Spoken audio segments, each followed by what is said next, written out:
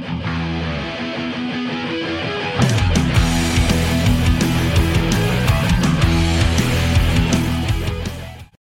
what's up, everybody? Welcome to another episode of Cycle Jerk. John Remy up in Northern California's Sacramento, our state capital. Mike and myself here in Livermore, California. And it is Friday, the 16th, as of the time of recording. We got Pogačar has pretty much won it. We kind of saw that once his main rivals were 5 minutes behind. It's been a battle for second, third. The emergence of Jonas Vingegaard from Jumbo-Visma, actually, who was really not a big surprise to some if you looked at what he did earlier in this year, but he's finally got the leash taken off of him, not working for others. And we've got Cavendish about ready to possibly break the record. And I have a little bit of inside knowledge from I only know one pro, don't know him personally, but I know one pro cyclist from Belgium that is a young kid. And he races against in the pro level tour over there and on one of the development teams in Belgium. And I did Instagram him saying, so since you're from Belgium and Eddie Merckx is from Belgium, are you rooting against Mark Cavendish or rooting for him? And he went, no, with a bunch of NOOs. I thought it was funny. And he didn't talk too much trash about Cavendish but I said, well, I think Eddie and Mark are two different riders, two different eras. I mean, Eddie did it all, mountains, everything. Give me you guys final thoughts. I don't want to say they're final thoughts because a lot could happen in 2-3 days. But what you thinking there, Remy, about what you've seen this year? I'm pretty sure Pogačar won. I mean, losing 5 minutes in a time trial is possible, but highly unlikely. And, he's really good at time trials, so he won the last one. But what's really cool is seeing 2 days ago, Neilson Powless got tons of TV time, and he was drilling it on the front, setting the pace for his leader. And I was watching, legends drop off the back, to see that – we've ridden with Neilson out here in Sac and watching him in the Tour de France, just really representing himself well. He had gotten 18th a couple days before that. And then yesterday, Brandon McNulty just drilling the pace, and the pace was way higher than when anybody else was riding. And then, kind of just left it to Rafael Majka to hit it up. And that was I woke up and watched the last part of that stage and was just mind blown. That was such an exciting stage. It was probably my favorite. And, seeing Carapaz look like he was dying, and then he goes, and I was like, oh my gosh, this is what I wanted to see. I didn't think that, I can't pronounce his name, but the younger kid, very strong, obviously very talented, but I just didn't feel like he had what it takes to really strategically take that to the top. But Pogačar just looked fresh as can be. And I was just oh my God, Carapaz could just really blow everybody out of the water and take it. But I feel like he went a little early. Yeah. And Pogačar's too soon, rookie. Well, yeah, I that was so, when Carapaz went, I was thinking the same thing. I think we probably all were, because he had looked in poor form. He was just riding the wheels of the two between Pogačar and Vingegaard. Close enough, yeah. Okay, but he was just looking like he was just doing everything he could just to hang on. And then in that instance, I thought, oh man, he's been that poker face the whole time. He's just been playing these fools. And then he takes off, and I just thought, okay, well, here we go. And I thought he was going to ride off, but Pogačar is so strong. And then Vingegaard got dropped. And then I was thinking, oh, well, this is working out for Carapaz anyway. But then Vingegaard latches back on and then finished strong. And man, that was an incredible stage. Yeah, I agree, Sean. That was my favorite stage of the tour so far. Same. And the drama and the I mean, there's not a lot of drama with who's going to win. But to see Carapaz just make that, I mean, I was excited for him. because, you know, it was a big stage, and I really wanted him to pull that off, you know, just because, you know, they get these two young whippersnappers, and you know, I mean, he's not an old guy for sure. I think he's like 28 or 29 or something, you know, but he's certainly not 22 like these young kids, you know, that are dominating the thing. But yeah, it was exciting. Yeah, the mountains, man. To me, there's nothing. The sprint stages are fun, but the mountains are where, you know, the heroes and the guys just, there's nowhere to hide. If you don't have it, you're OTB, man. And like you said, watching these legends just fall off the back, and it's awesome. I love the drama of it. You know, age. Oh, go ahead, Sean. Oh, sorry. I was just say, just to touch on that last part, like what was big for me is like, you know, you recommended watching the Movie Star documentary or the reality show, and I was watching it, and like, you know, Carapaz left because he wanted to be a leader. Yeah. And I'm watching the tour this year, and there he is trying to be a leader. And it was just really cool to see that he wasn't just some bitter guy because Quintana was like winning and being the leader, you know, he like went off and did it, and he has the potential. And so like you could tell he wanted it, you know, his heart's there. And it was, he went through a lot. I was like, man, he's probably going to be dead tomorrow compared to these other guys, you know, because that was probably he had to try to make that one stage count for the rest of their tour, you know?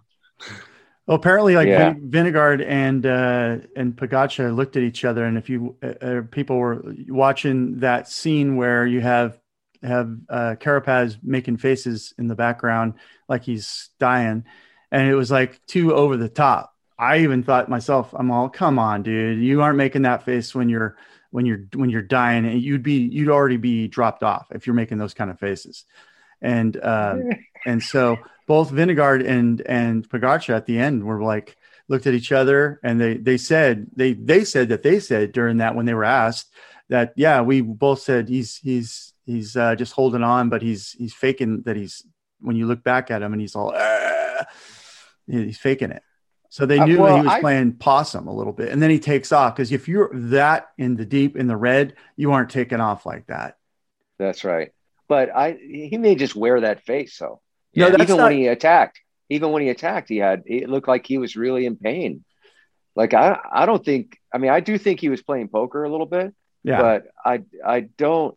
There was one point where Pogačar kind of like rode off to the side and kind of like put his hand out, like, come on, like he wanted him to come through. Yeah. Yeah. And Carapaz didn't, you know, and I always feel like, I don't know what your guys' take on this is, but you know, in racing, there's always like this, you know, this thing, like if you're perceived as not pulling your weight, or you don't take any lead outs, people tend to get upset with that.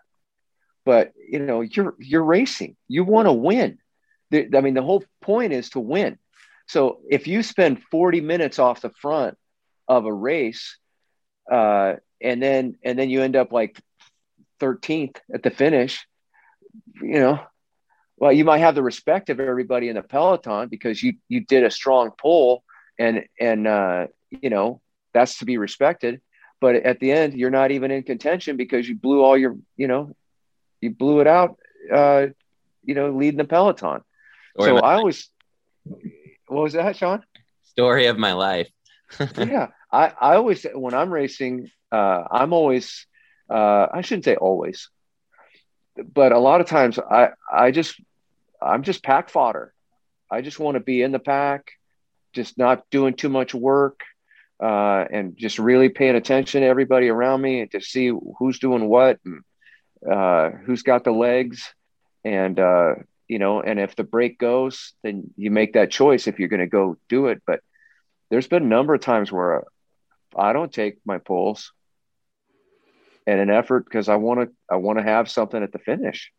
And yeah, so how you know, Sean, I know you like to go off the front, you know, and so you probably identify with Alaphilippe, right? I feel like he's always, you know, like that. But I don't know. What are you guys' thoughts on that?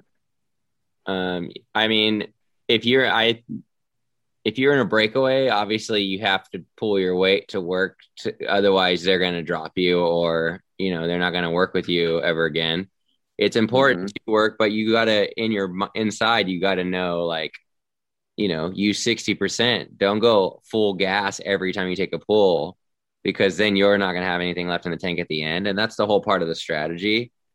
But I used to always, in the Cat 5s and the Cat 4s, it was like, I would get on the front and it's like, I would say that I was one of the strongest dudes racing, but I was getting subpar results because I would go hard the whole race and I would like pull us up to the breakaway thinking, because they're like, oh, get us up there. Come on, Remy. And then like, they would just take advantage of that. And I realized that later. And then going into 3s and the 2s, they're like, come on, pull. What are you doing? It's like, I'm not like your teammate. Like, this isn't my job.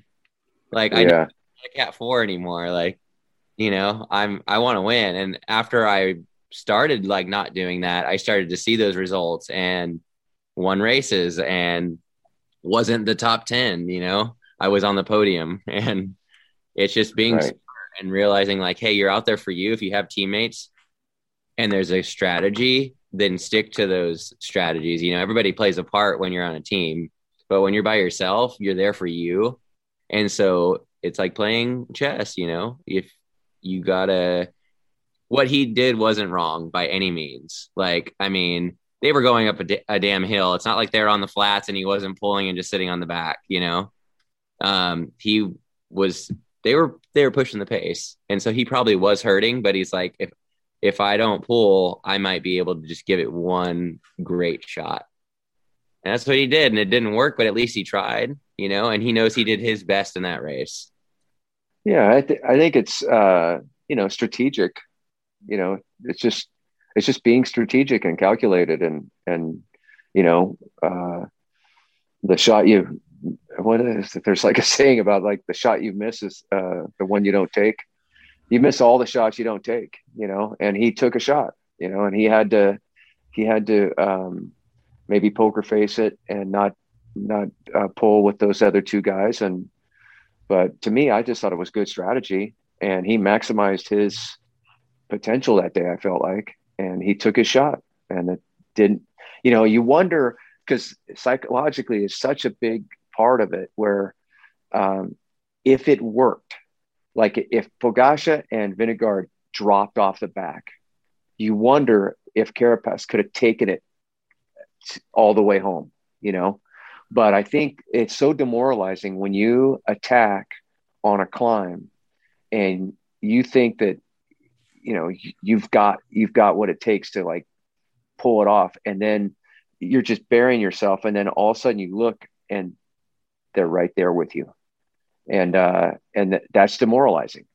And if he had a gap, you just wonder how it would have played out if he could have held, because that'll fuel you mentally and physically, knowing like you just put it on him, especially somebody like Pogačar with what he's doing in the Tour these last 2 years. I mean, it's pretty remarkable. Yeah. I really wish Bernal would have been there. Obviously, we all wish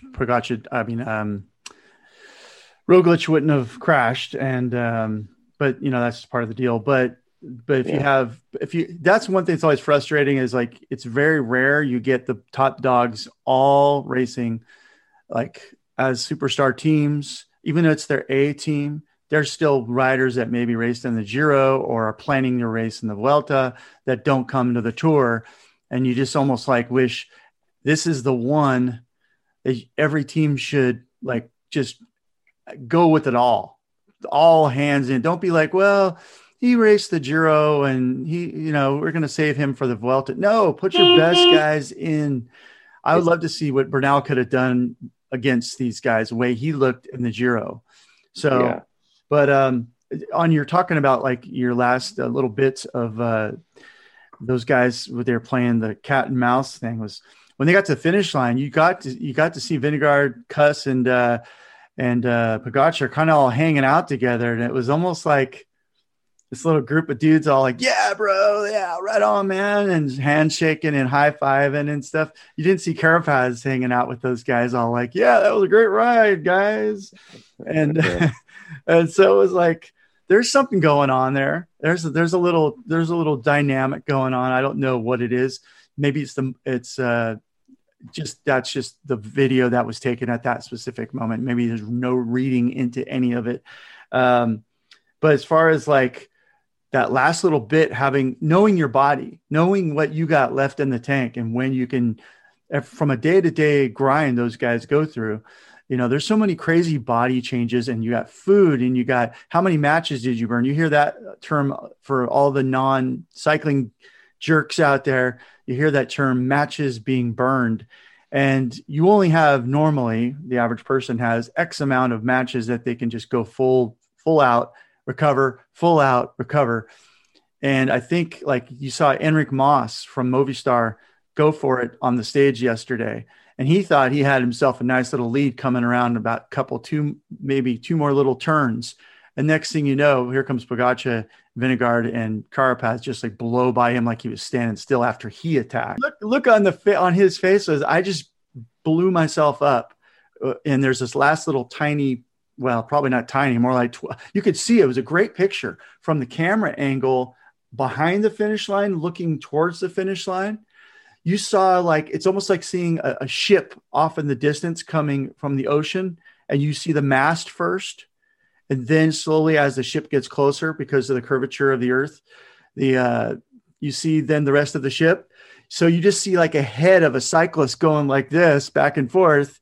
And then gradually, because of that steepness of that last little climb to the finish line, then you saw the rest of the riders slowly materialize. And the background is this mountain. If you look up some pictures that they took of that finish from the last mountain stage, it's pretty epic. If you're a photographer, that was just like some dream shots going on as they came over that finish line. So Ashley and Jared Gruber, that they're brother and sister photographers for the tour.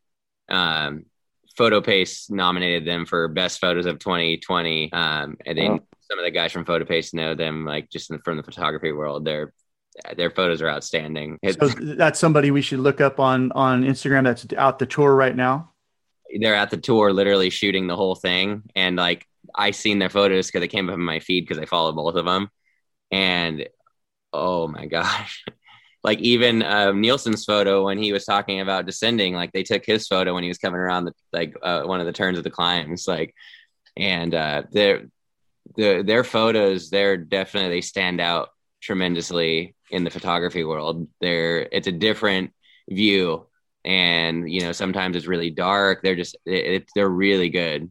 I don't know if you guys find yourself doing this too, but like since watching that Movistar documentary, I can't help but root for these guys. Like Enric, I know how much it means to him, the tour, and he even referenced it in season 2 where he wants to be on the podium in the tour. Obviously, if you're there, you want to be on the podium. But I don't know. I find myself rooting for him, even though they are kind of a messed up lot of a team. I don't know. Whenever Valverde's got a shot or Enric, I always find myself pulling for them just because you kind of know some of the silliness with the team and a little bit more of their backstory than you would some of these other guys. Yeah, you find yourself doing that?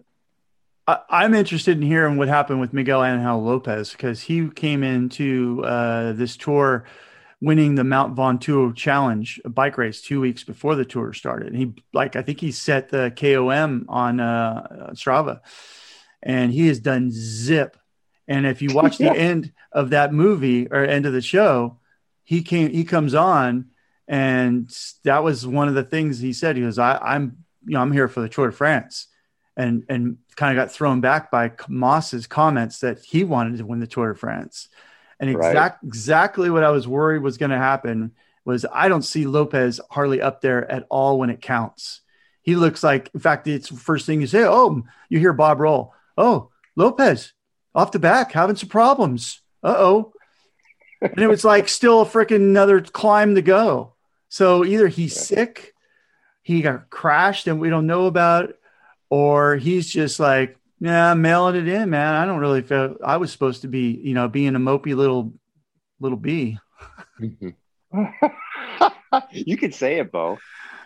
I know. I always worry about like my language because I definitely am on PG-13 on this podcast thing.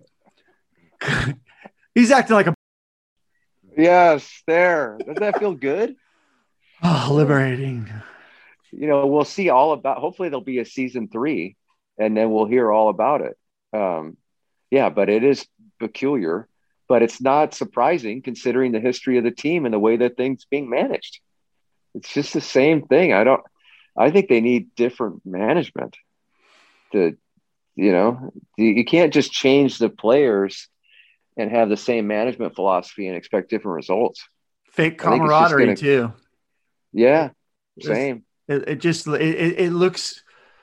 I don't know what you see, Sean, as far as like I don't know if you watch Body Language. Body Language to me, I don't know if I'm just ultra aware to it or I think I'm ultra aware to it, but I can pick up on stuff. I feel like and vibes, even if I'm not there.